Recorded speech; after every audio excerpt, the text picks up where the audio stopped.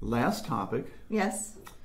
The Montgomery County Republican Party has been having some issues. Yes, I have. Over the new bylaws. Yes. Would you like to comment on that? No. Oh, come on now. No. You can't say more than no. You asked if I'd like to. The answer no. Here's my opinion.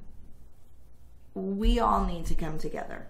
This election, I was talking to Senator Robert Nichols just last week and mentioned to him that in the countywide race, I got almost 76% of the vote. And he was shocked. He was amazed that we had only 76% for the Republican nominee. It was almost disheartening to him. The disunity that we have right now, the continued infighting as a candidate in this election, going through that and having that go on during the election, made me feel like a child in the middle of a divorce. Because you can't go to one thing without pissing off some people, and you can't go to something else without pissing off the other people. And I'm sorry, I'm saying it like it is. We've got to come together. If we want to continue to stay conservative Montgomery County, the personal needs to be put aside, and we need to come together. And I don't know how to make that happen, Bill, and I have no brilliant ideas on how to make that happen. But it has to happen, because in 2020, when straight ticket voting goes away, yes, that 76% is probably going to be a lot lower if we don't put our differences aside and get in line. Now, I'm going to parse your words. Please. Okay. And you said conservative Republican Party. Mm-hmm. I am of the opinion that that we have some people currently in the Republican Party that have R's by their name because if they have a D by their name, they can't win. And I'm not sure that they're conservative. Some of these people refuse to even talk about the state party planks, the platform. Mm-hmm. And so if you won't even discuss that, you know, are you really a Republican, or are you just a Joe Strauss hiding in a Republican sheep's clothing? And that's where you look at voting records and you can, you know, make your personal determination.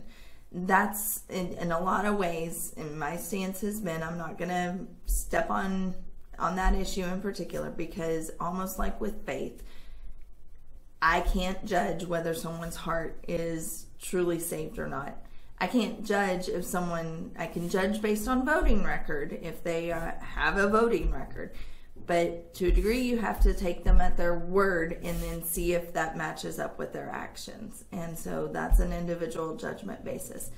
I personally think that as an elected official, this is a very difficult position to be in, because we do feel like, and several of us have talked about this, children in the midst of a divorce with mom and dad on either side pulling on us. And that's very difficult. So, because at the end of the day, my job was to get elected, and now my job is to serve all the taxpayers, whether yes, they are Republican, Democrat, moderate, or independent. Absolutely. So that's where I stand. And I walking guess, a very fine line. Oh, I understand that. Yeah. And I guess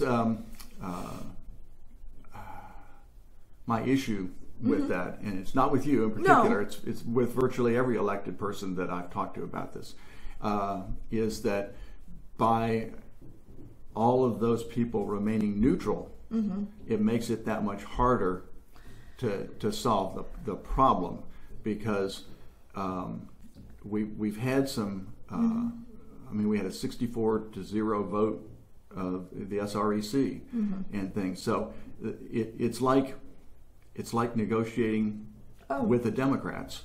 Okay, they are always willing to negotiate as long as the negotiation position is doing what they want. And that's been the challenge. Is everybody in this, I think they want the right thing, and no one is willing to take that step back and look at what the other side might be wanting that is right as well. Now, and that's my challenge. is that if we stop and look at what we agree on and build from there, that's how we can work this out. But if we continue to be ugly to each other, we're never going to get anywhere. Mark Frank Yes. just came out with an idea, and I must admit I didn't go back and read the bylaws. Okay. But I assume from what he's saying that the chairman does not have the authority to unilaterally call a CEC meeting. And I don't know. I haven't looked at it that. And if that is in fact true, I guess that would be, as Mark has said, a good starting point.